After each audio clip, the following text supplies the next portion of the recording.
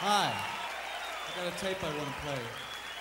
Just what do you think you're doing, Dave? Your move, creep. Take me to the volcano! So why don't you make like a tree and get out of here?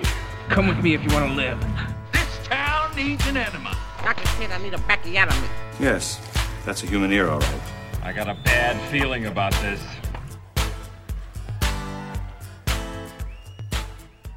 So it's come to this. Finally, we're back to this.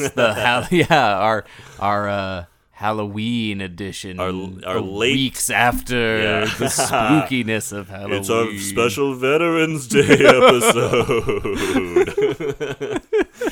Thank you to all the veterans out there.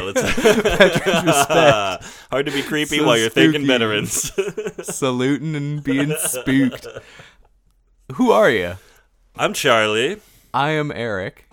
And it's come to this. It's come to this. Welcome back to this movie podcast. And this Veterans Day spectacular. Yeah, spooktacular. Man, we had plans, and I actually did get the Beyond episode out on Halloween, but we had a lot of plans for Halloween, and they all kind of went up in smoke, as it were. Oh, because our whole county caught on fire. Yeah. Specifically, our county, we had a lot of in-laws coming by the house and taking up our time, so we're back to it. Our state right now is basically the end of the movie This Is the End. It's just everything's molten lava. Yeah. There's just demons. I do kind of expect a giant pit to just open up and swallow me at any point. We haven't been hit with the pits. Where yet. are the pits at? Yeah. Those are coming. Past due for pits. Oh, God. So, yes, we had plans, and they were going to be grand. The Beyond episode did drop on Halloween. It did. Excellent work in the editing department. Thank you. Edit in our cool jokes. Good time to thank Ben, engineer here at Shackelford Studios, who's our off-mic producer. Yes. Thank you, Ben.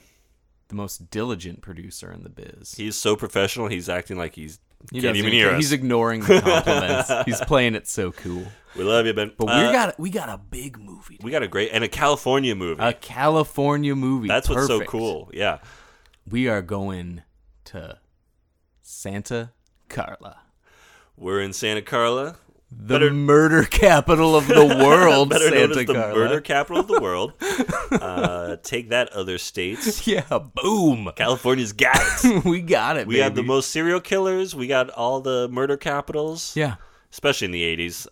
We're talking about The Lost Boys, 1987. Oh, what a picture. Wow. This is a good one. I just watched it this morning again to kind of catch up. Mm-hmm. You actually saw it on the big screen recently, Eric. Yeah, I have only seen The Lost Boys on the big screen. That's pretty awesome. Ever. But yeah, I had, lucky me, a trip booked that took place during a lot of the fires. I went up to Portland. That's right, yeah. I booked this months ago. Get this, guys.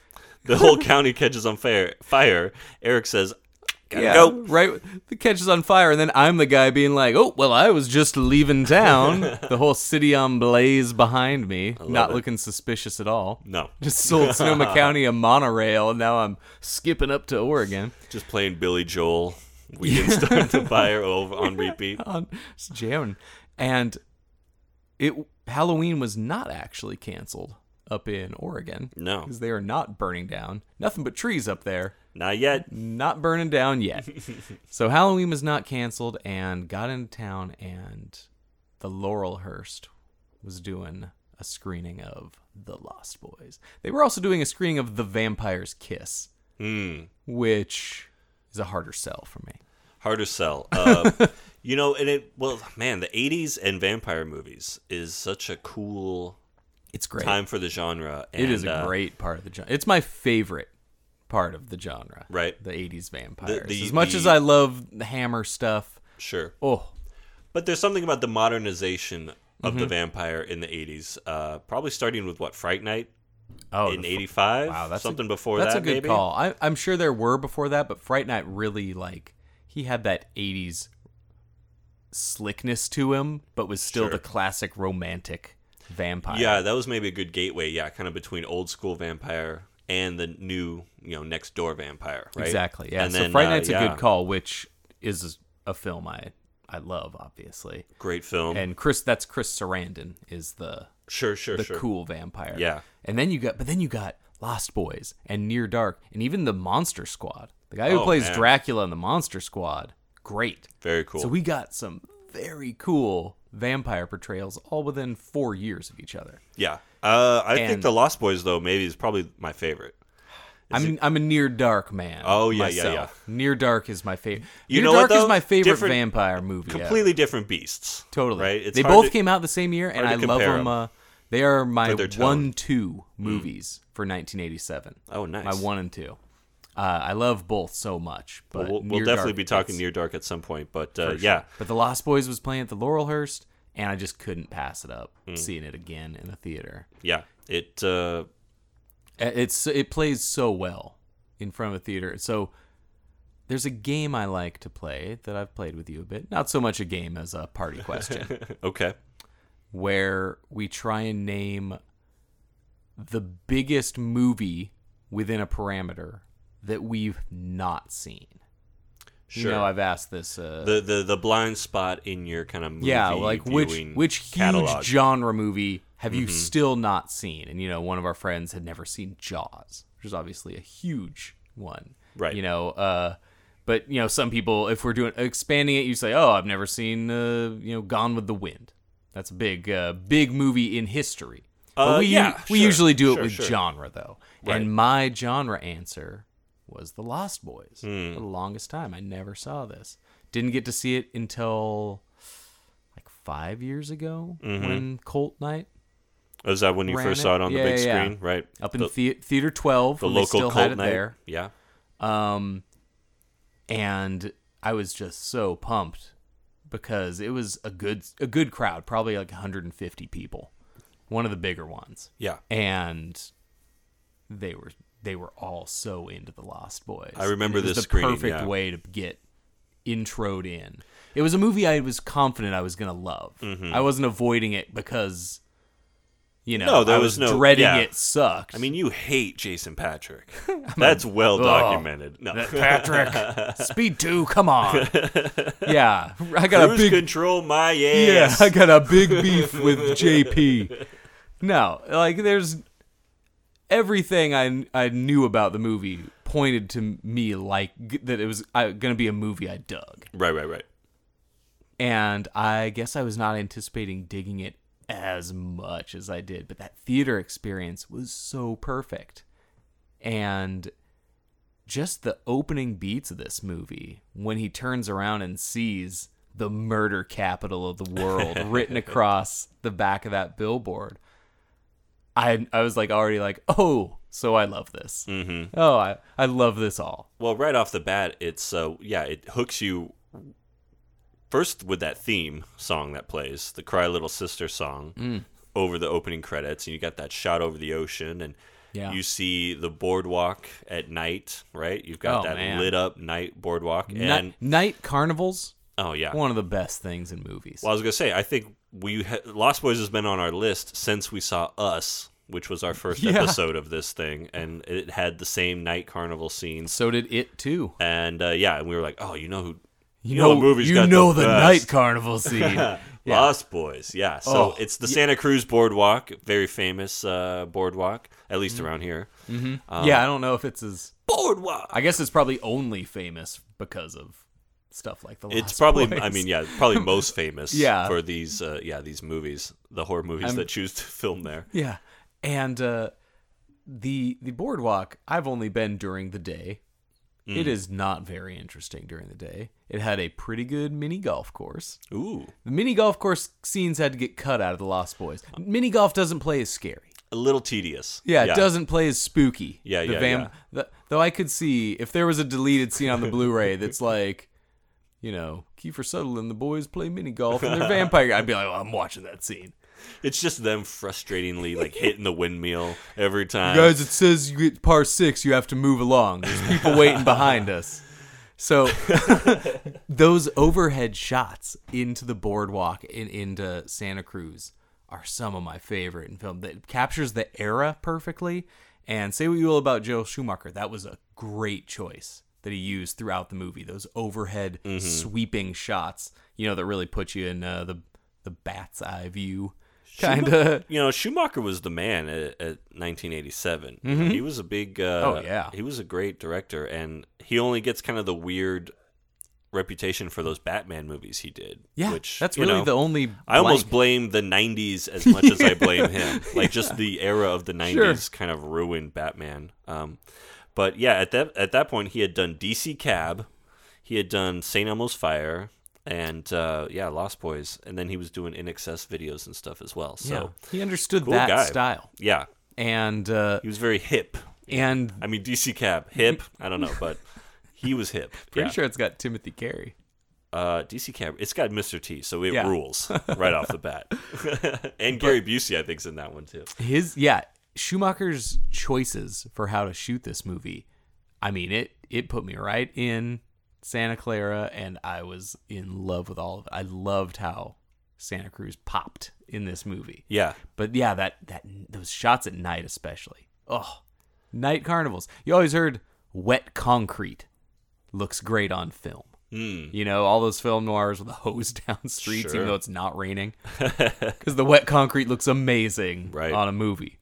Night carnivals. Oh my gosh. Give me a Midway. I'm going to Santa Cruz later this month. I'm going to insist that we go at night to the boardwalk. Oh my gosh. I'm jealous. And then I'm going to live stream the whole thing. Good. Just to make you jealous. Just to do that. Yeah. Rub it in. It's not that great. It's like a 2-hour drive. And I'm just like, sure would be nice. It's going to be fun. It's going to be fun. But yeah, the Lost Boys, you first see the gang. So it's Kiefer Sutherland. Great gang. It's Alex Winter from Bill and Ted. Yeah. It may be his only non-Bill and Ted role. One of. That other, there was an early 90s movie comedy that was really funny. Anyway. And then a couple other guys who you don't know. But they're all mulleted out. They got the leather jackets. This movie has some pioneering mullets. Oh my! It's there's like 5 different. It was almost like they were in a competition to out mullet the other one. Like the one guy shows up with the big feathery mullet, the other guy shows up and it's down to his back, right? So the first guy's like and then Alex Winters shows up and it's down to his knees. Alex Winters is like curled and braided, and the guys are like, "Oh, come on!" It's like a permed mullet on top, and then like braided, almost dreads coming out the back. Yeah, it'd be like wow, Dusty Rhodes grew a mullet, like a big old braided mullet at some point. Yeah, part of it was like, I went to the Caribbean and got these beads in my hair, and the rest was just this long, curly, mullety mane. It was crazy. And the other guy just was like growing out his full like Gerardo. He was going, he was going full mane, just like the curly feathered mane. And then his was great. Yeah, it was like black and luscious. Kiefer is basically doing like if Billy Idol grew a mullet. Mm-hmm. He's this doing is like more the of the classic blonde bully mullet, but bleached. Yeah. The bully mullet is usually that, but brown. This is probably about the same time that Kiefer Sutherland was doing Stand By Me. Yeah. I mean, probably basically same hair, just different outfits. But yeah, this movie is 80s to the max in all that way. Oh, yeah. It's the costumes, the sets, the music. Everything is just screaming 1987, but not in an ironic way. Like it's a full on like don't do this pub crawls and it's a funny movie. It's a comedy, but I don't think it's one. I'm not sure if it's like self-referential or kind of making fun of the 80s, or if it's just going for a comedic bit within the context of the Yeah, I don't read too deeply into it. But I do think it captures. You read deeply into this movie. Oh, jeez. I need your full philosophical take on the Lost Boys. Well, you see, like the mulleted gang members represent. It's like we're all the Lost Boys in some way. But it's like a great cast. Everybody looks great. It has the two Coreys, one of the famous two Corey movies. This is the first two Coreys movie. Yeah. This is the first. Our License to Drive pod is coming up soon. Have I ever told you that when I did driving school at age 15, like the 2-week driving school you have to take, they showed License to Drive on the last day. Like that was we did all the curriculum. Let's watch License to Drive. They just showed us Red Asphalt, which is no, horrible. They didn't traumatize us. They were like, watch these kids go in reverse for about 20 minutes. Red Asphalt is straight up Faces of Death. And they're just showing it to 15-year-olds in the library at school. And you should have gone to mine. Yeah. My driving class was awesome. License to Drive's way better. It was also called AA driving because it was like A+ or something, but everyone called it Alcoholics Anonymous Driving School. Good times. Anyways, and the two Corys captured the vibe and the of two this Corys, time. man. That's all I think about when I think of License to Drive. But this was the first. The two Corys, Haim and Fetterman. What's his name? Feldman. What's his name? I completely forgot Corey Feldman's name there for a second. I love whoever made the choice. This is one of the weirdest things in a movie to me. Whatever prop department person was like, so my idea for Corey Haim is to put him in the biggest women's blouses we can find. Biggest and brightest. The most pink and Easter blue neon women's blouses that are like size XXL on this tiny little man. Tiny boy. Every scene, he's got a bigger and billowier button-up neon shirt. It's insane. I love it. I mean, they just kept style, growing, right? and the collars kept getting bigger, and they would just be flapping everywhere when they were on the coast. They were the most insanely large shirts possible, and I loved every screen second of it. So good. But yeah, this movie on the big screen is so exciting. All the characters, it's so well cast. It all pops so great, and it's just one of the most fun, kind of weirdly deep stories. Well, it's got a lot of the classic vampire elements, right? Mm-hmm. So it's obviously the modern take, but it's, Feldman and his brother, the Frog Brothers, are the Van Helsings, of the story. And you're looking for the head vampire, you're doing a lot of classic elements. Vampire elements. And that's what's so fun, because these characters are characters who know what a vampire is. It's in the comic books that they're reading. They know about garlic and holy water.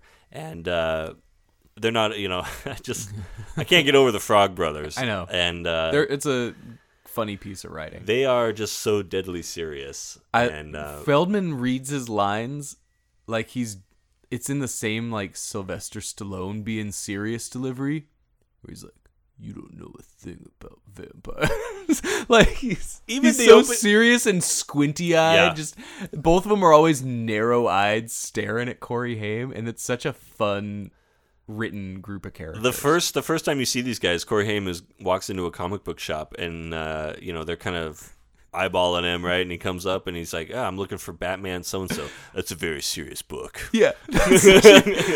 Also, so just like night carnivals are one of my favorite things in a movie, another script staple I love is when a guy casually explains how into a thing he is. So when Corey Haim's doing like I was just looking to see if you had Superman number 14. It's just like, oh. And like you said, that's a serious book. It's a very serious book. There's only 4 in existence.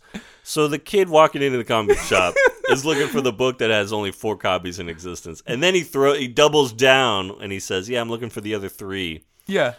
Then it was like, ooh. Yeah. Also, Get him, this family who has no money. So they're running away to... He's just sitting on some $65,000 comic book.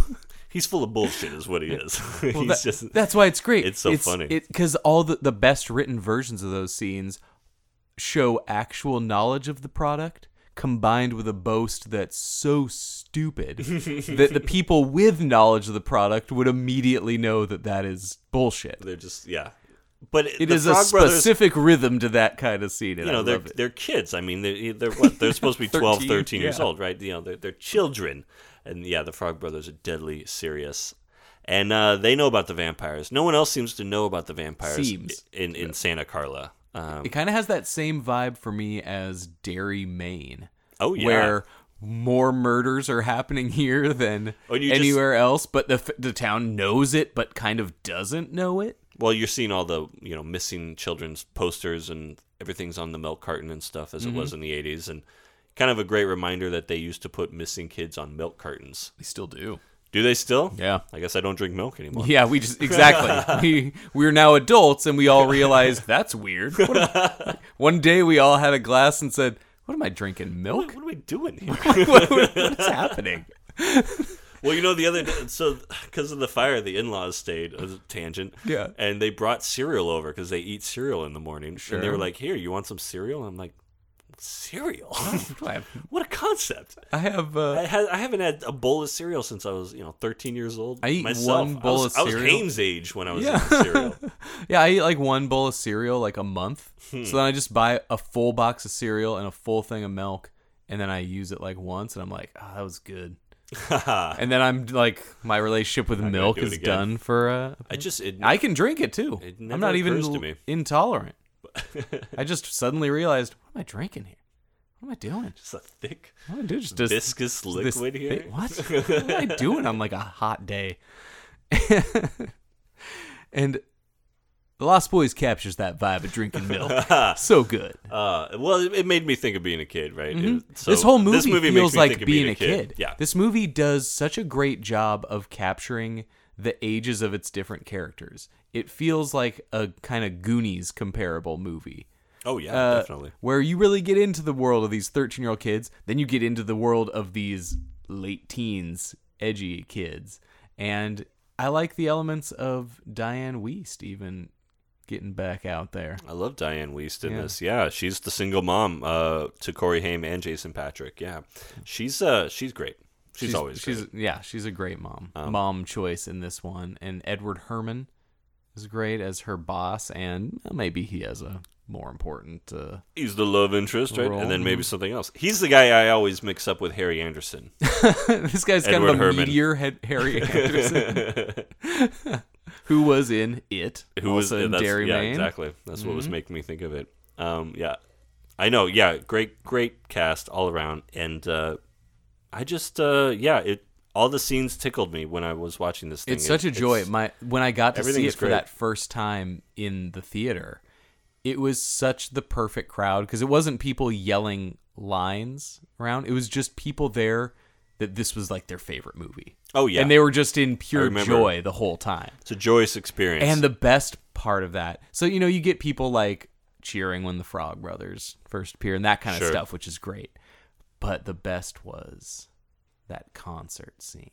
The concert scene. The infamous. To end all concert scenes. And that's great because it comes about 15 minutes into the movie. You don't have to wait too long. It's early in. And since I had never seen The Lost Boys, I somehow didn't know that guy.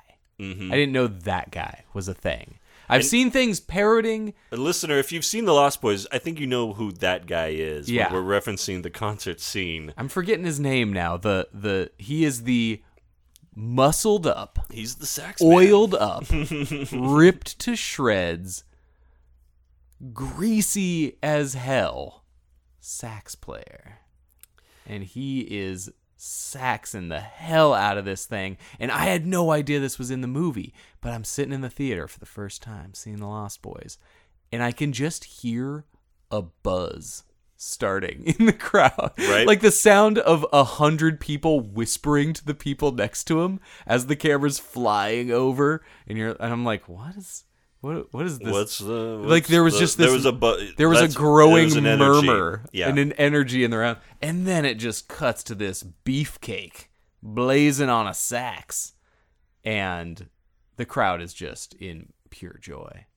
And if you've not seen this guy, it's like Arnold Schwarzenegger with a long, greasy ponytail and just the chains around his neck. He's got the big studded belt. His name's Tim Capello. He's the oiled, and he's just oiled. Yeah, he's just fully oiled up, humping the sax, playing into it. There was a lot of hip thrusts. And should have been a flag on the play. And it was extreme. The song's pretty good too. And 15 years ago at this job, that song was playing on the radio, and one of my coworkers was like, "Oh man, it's that song from Lost Boys." And I was like, "I don't what song?" And he's just like, "Dude, the one at the concert in the Lost Boys." And I'm just like, "Huh."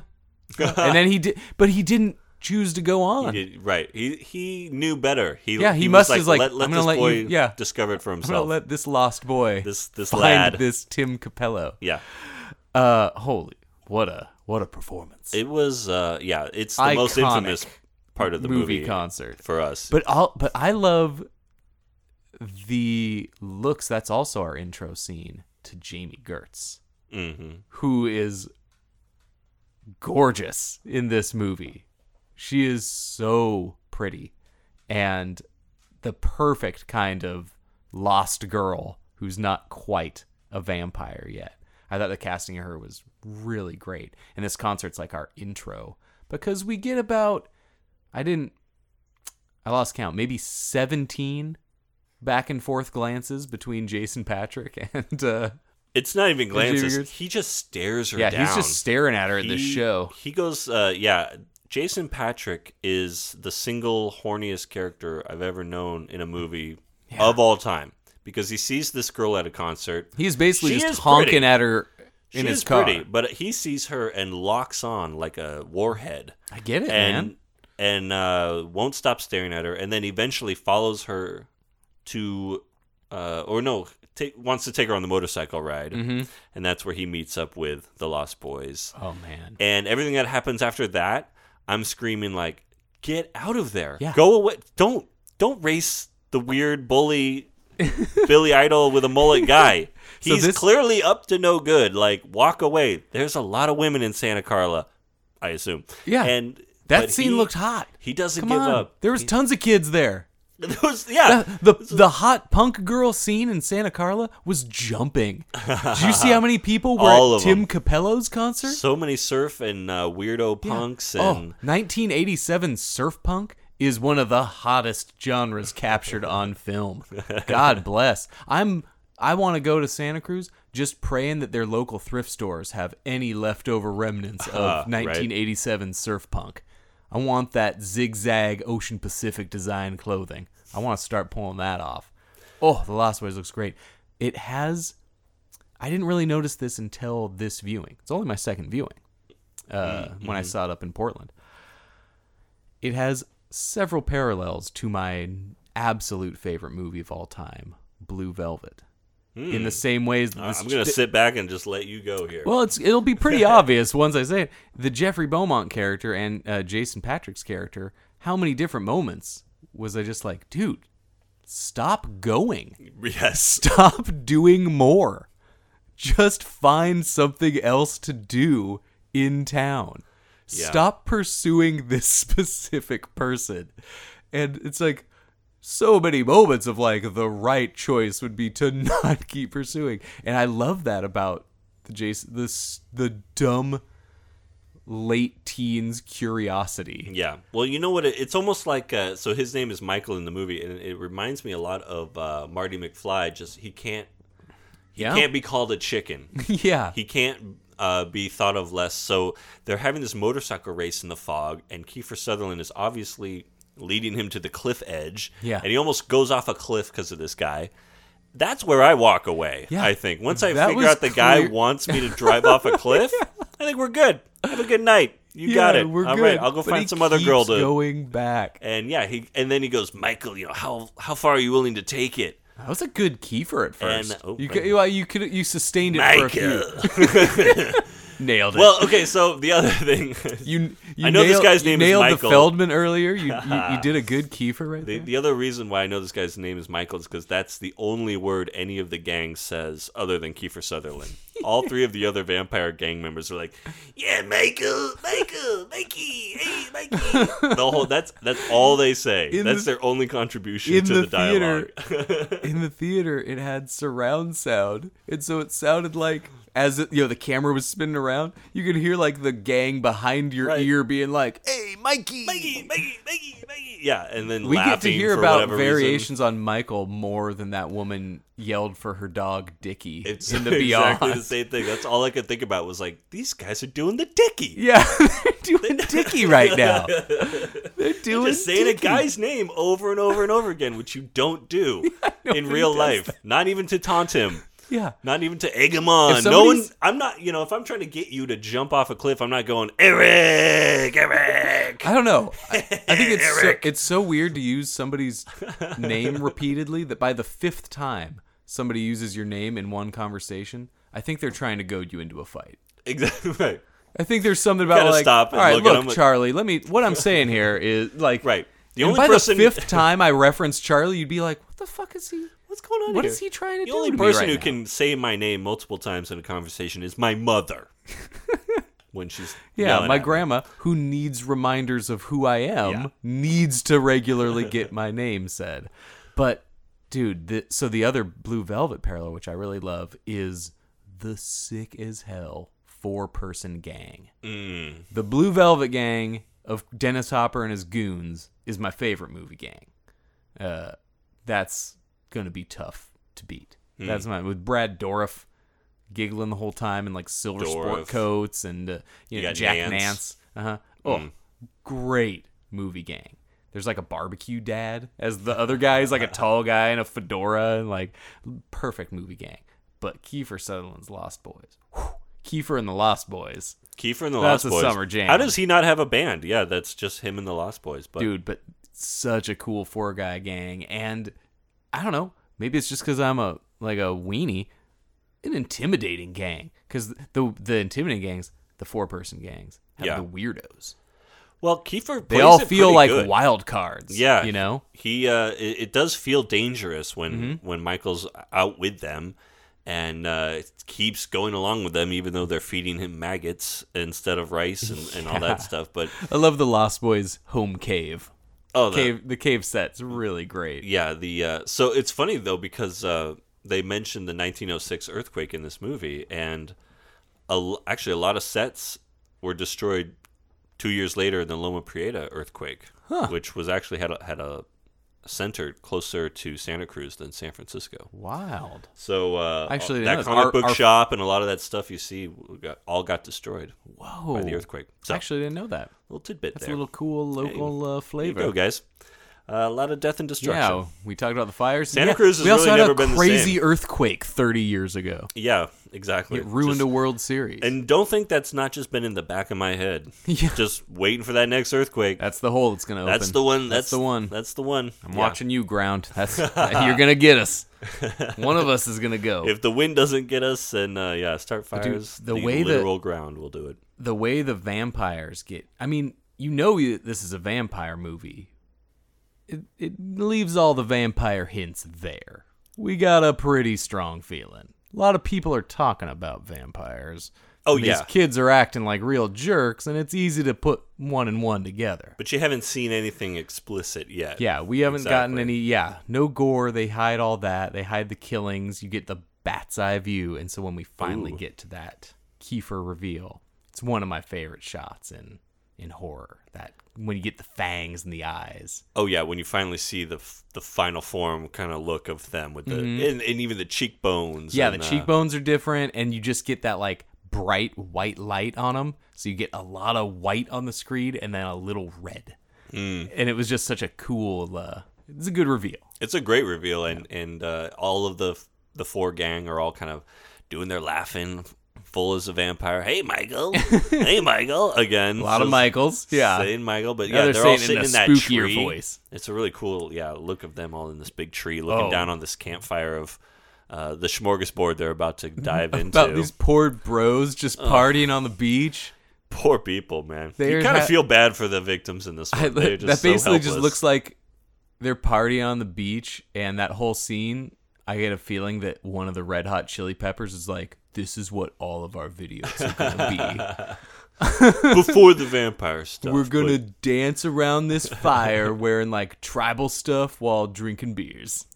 That's it, guys. That's living, man. Yeah, you were going to say, I know you're into the blood drinking scene. Oh, yeah. As another example of like, Michael. Well, the whole thing with Michael. So many red flags for Michael. He's clearly having hallucinations. If they've not poisoned him, then there's something mindfuckery going on. Yeah. And he keeps going along, and eventually they're out on some railroad tracks. Oh, the railroad tracks hanging from intense. This bridge with the fog beneath them. And when's it gonna end, man? When is enough enough, Michael? What an easy guy to pray. Like, that's why the importance was so crucial. The gang had to be cool. Couldn't just be following a bunch of Zeebs around, man. You had to get a cool gang for this guy. You had to get a hot girl and a cool gang.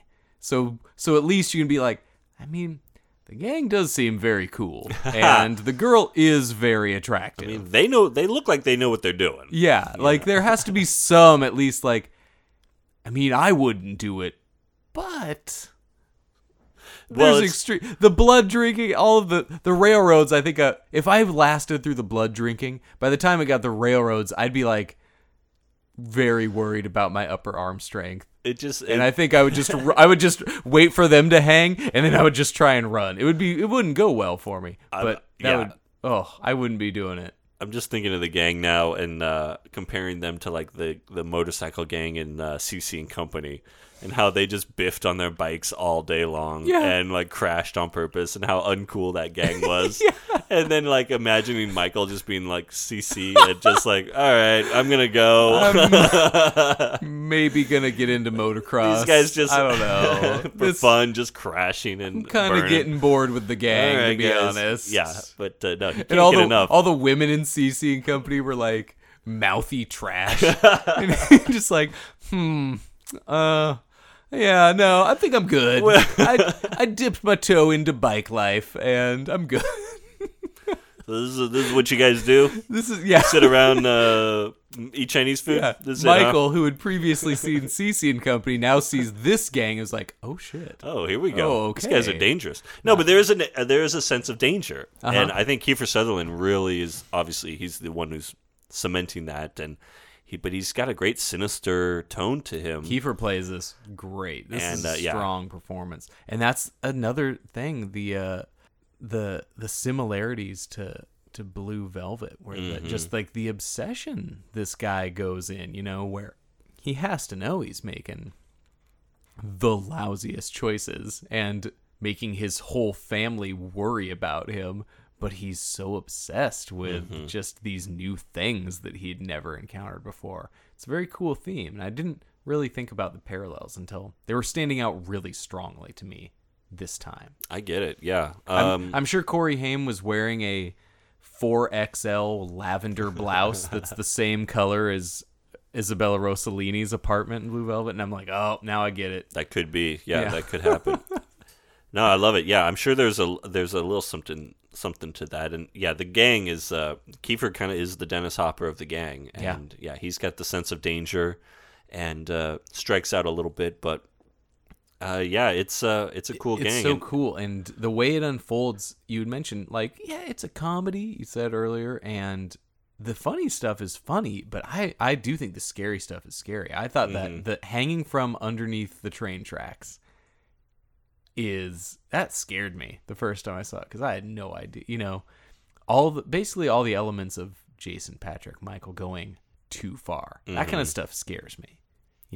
That scares people. And, he is, well, it's really intense, and I think they match the intensity really well. The racing through the fog up to the edge of the cliff, that's intense to me. It is tense. Yeah, it is tense. And he is Jason Patric, actually, for making fun of him earlier, he has a cool kind of transformation because he's slowly becoming this vampire. He doesn't want to become a vampire. He's struggling with it, all of that. I thought he did that very well. It was, again, another kind of trope. But he really... even with Near Dark that year, you had Caleb not wanting to be part of this lifestyle. And Jason Patric, the guy who kept going back, then he's the one going like, oh, wait, no. Ooh. Oh, wait, no. This isn't actually what I wanted. So I messed up. Yeah. And but so all the humor works really well. We get, the Frog Brothers bring a lot to that side of things. They do. And they bring kind of the Goonie aspect of it because they're the young kids and they're so determined to be vampire hunters, but every time they get into it, it's basically them just screaming and hugging each other in terror every time the shit hits the fan. Yeah, I love that. I love the element of the character that they're actually right. Yeah. I love that they actually do know everything about this, and they can do we get that. So I love the dinner scene where they keep trying to poorly out Edward Herrmann, but then I love that the Frog Brothers legitimately get to murder Alex Winter in their cave.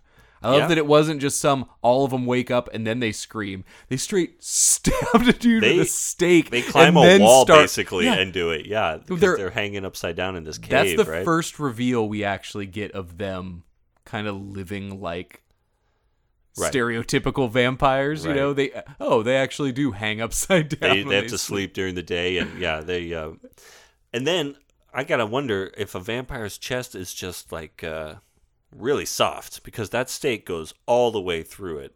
And this is Corey Feldman, this is a 13-year-old boy. Skinny-armed 12-year-old Feldman, one arm jamming a whole stake out the back. Out the back. Of Alex Winter. Clears the spine. You know how hard that would be to grip?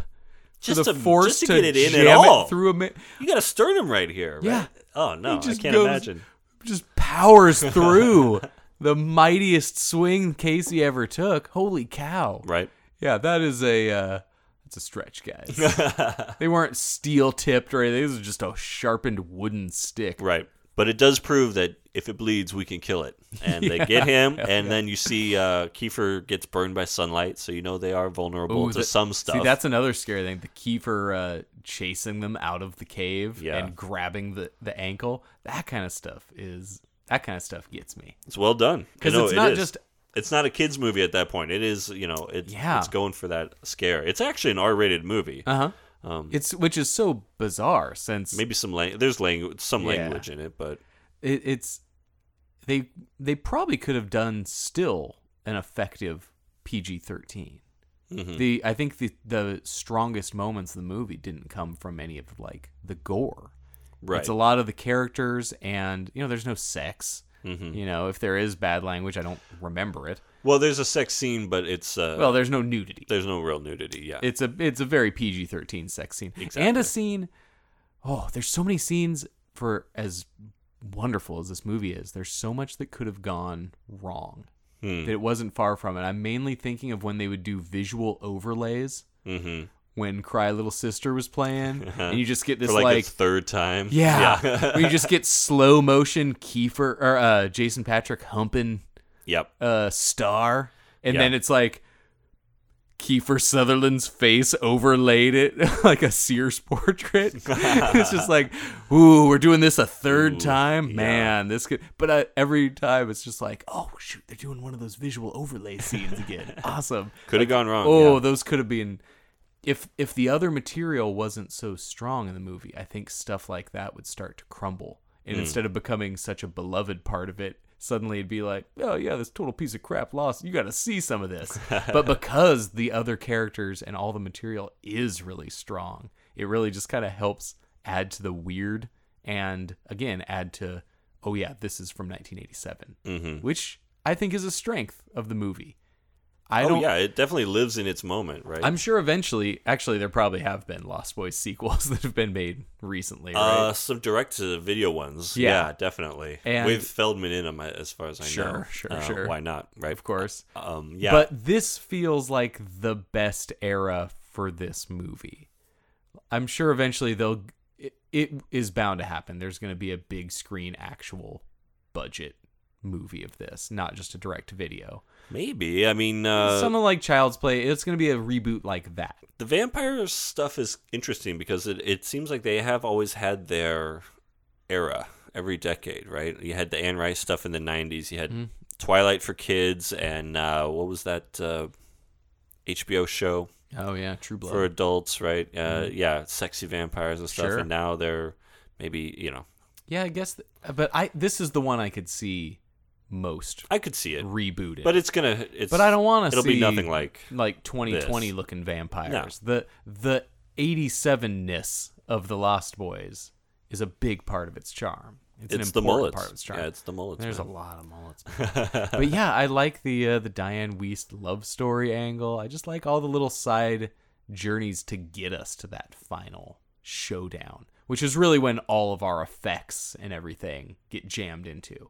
Yeah, the final showdown's great. Actually, the scene that I was laughing the hardest at is the scene where they go fill up their canteens in the church with the holy water. They just bust in on like a wedding or something, and they play it so seriously. The Frog Brothers and Feldman and the other guy. It's just I Well, I love it. that's the best. That's a super important part of the Frog Brothers is, like I said, they're right and they know their stuff, but they are kids and they are gonna mess up, but they do take it seriously. They're a funny group that does actually take it seriously. It's not just written in for bumbling kicks. They get to kill vampires. They kill another one by dumping him in freaking holy water. The holy water bathtub is a great spot, and the dog actually gets in on that one too. Oh yeah, the dogs are great in this. Another movie. great dogs movie.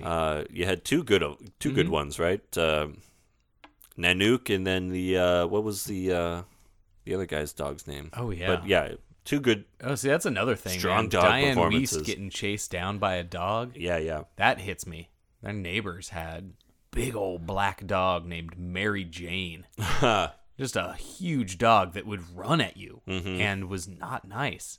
I remember running and jumping in the back of my friend's pickup. Their parents' pickup truck. Just getting chased by a dog. I remember riding my bike down a neighborhood street at one point, and some dog, like across the way, just came at. It was like a big bulldog boxer looking thing. Just started chasing me, and I'm like, I have to pedal as fast as I can, and I can hear the neighbor, those neighbors being like, "No, don't run. He'll only chase you if you run." That kind of a thing. Oh yeah, I had like 3 different moments getting chased down by this damn dog. It's a wonder that I'm not just petrified of dogs. I would let it go pretty immediately. But there was 2 different moments with this dog chase that were straight out of a movie for me. Because we live next door to the Silvas, and beyond that was the Nordstroms. My best friend was Colin Nordstrom, so I'd usually cut through the Silvas. Shout out to Colin. Yeah, shout out Nordstrom family.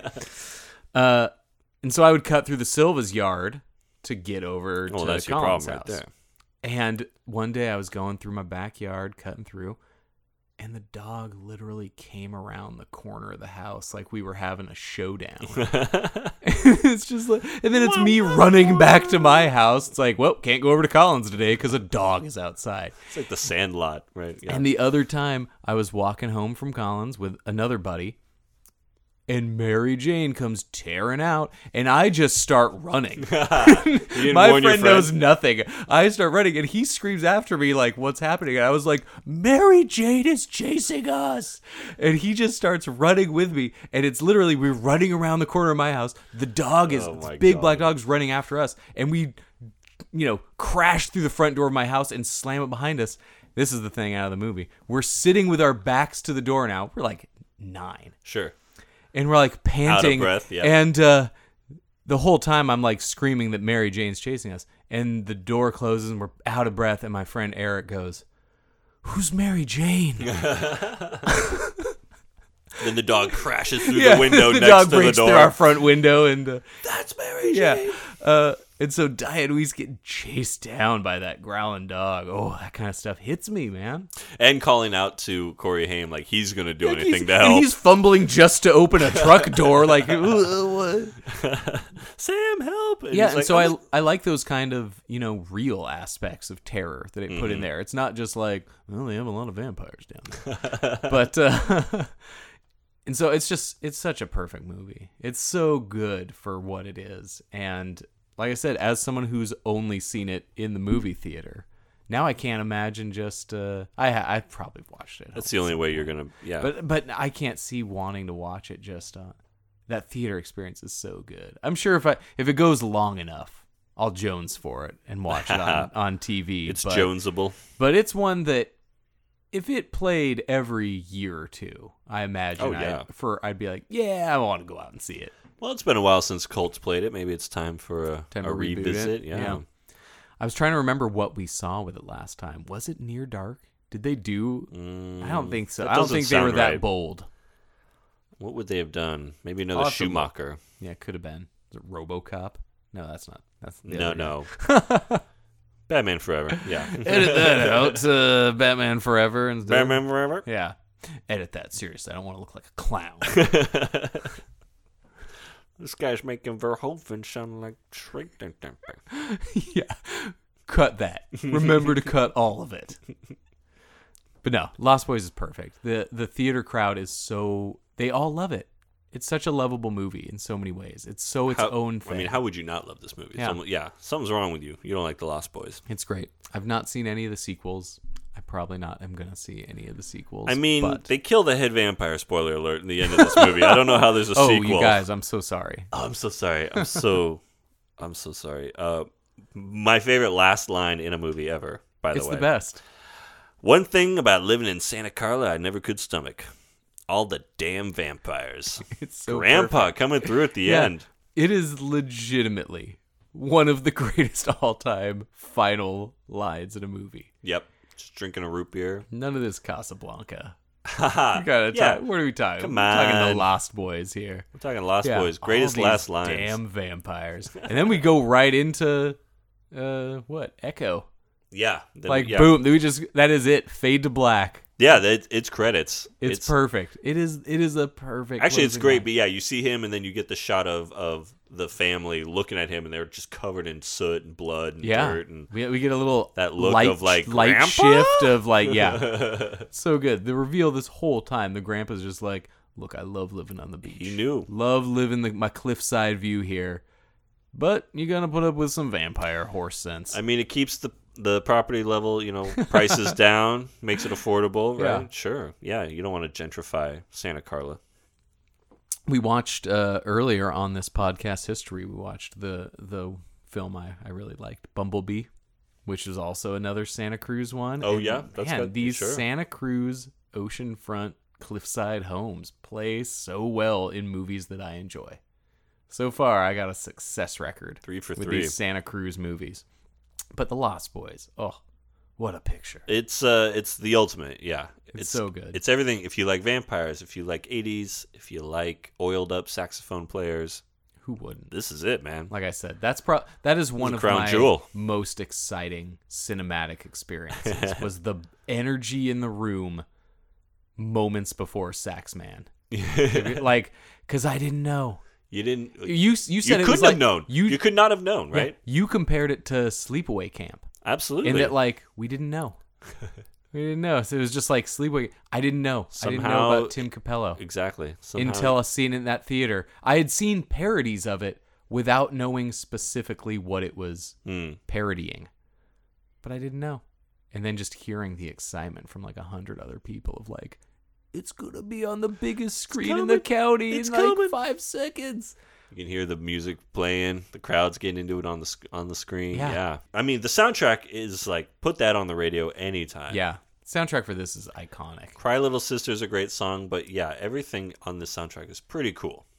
And that was such a bold choice for that movie to be such a recurring theme throughout this movie. If you pick a dud that just, it would be really easy to pick a song that just doesn't really represent your movie very well. A lot can go wrong. It's true. And that song was going to be shaping the tone for a lot of this movie. It played throughout constantly through all the pivotal scenes. And if that is a dud, your movie can come off like so lame. You don't see a theme playing that many times in a movie often. Yeah, it played at least 3 or 4 times. Yeah, at different scenes. It was a really a lost art. It's a really great way to give you a touchstone and kind of almost that Peter and the Wolf like kind of assigning this. Star Wars did that. Luke's theme and Leia's theme and all those give you familiar. So it kind of brings us back to our point in time. And that kind of, it played all through the pivotal moments and is just so strong. And I don't even know if I'd be into that song removed from the movie. It just is so complimentary to the tone that they were going for. It just adds to it. It's so great. It's what I like can't to say call enough good stuff about this movie. Pure cinema. Yeah. It's beautiful. I love The Lost Boys. Love The Lost Boys. Check it out. It's on HBO Go right now for like the rest of the month. Yeah. But you don't need to wait until theater. If you somehow haven't seen The Lost Boys. Oh, jeez. Go get it. I'm just trying to watch The Lost Boys here. All right, man. Eric, thank you. Charlie, thank you. I loved hearing all the Blue Velvet stuff. I did not know we were going to get into David Lynch and like I said, insights. First time I saw it didn't hit me. This time, I just kept getting hit with Blue Velvet. That's thoughts. Cool. So I don't know. That's part of why I love movies, man. I love them too. All these things to notice. I love movies so much. I love talking about them with you, and we'll do it again soon. We'll do it again very soon. Until then, it's come to this.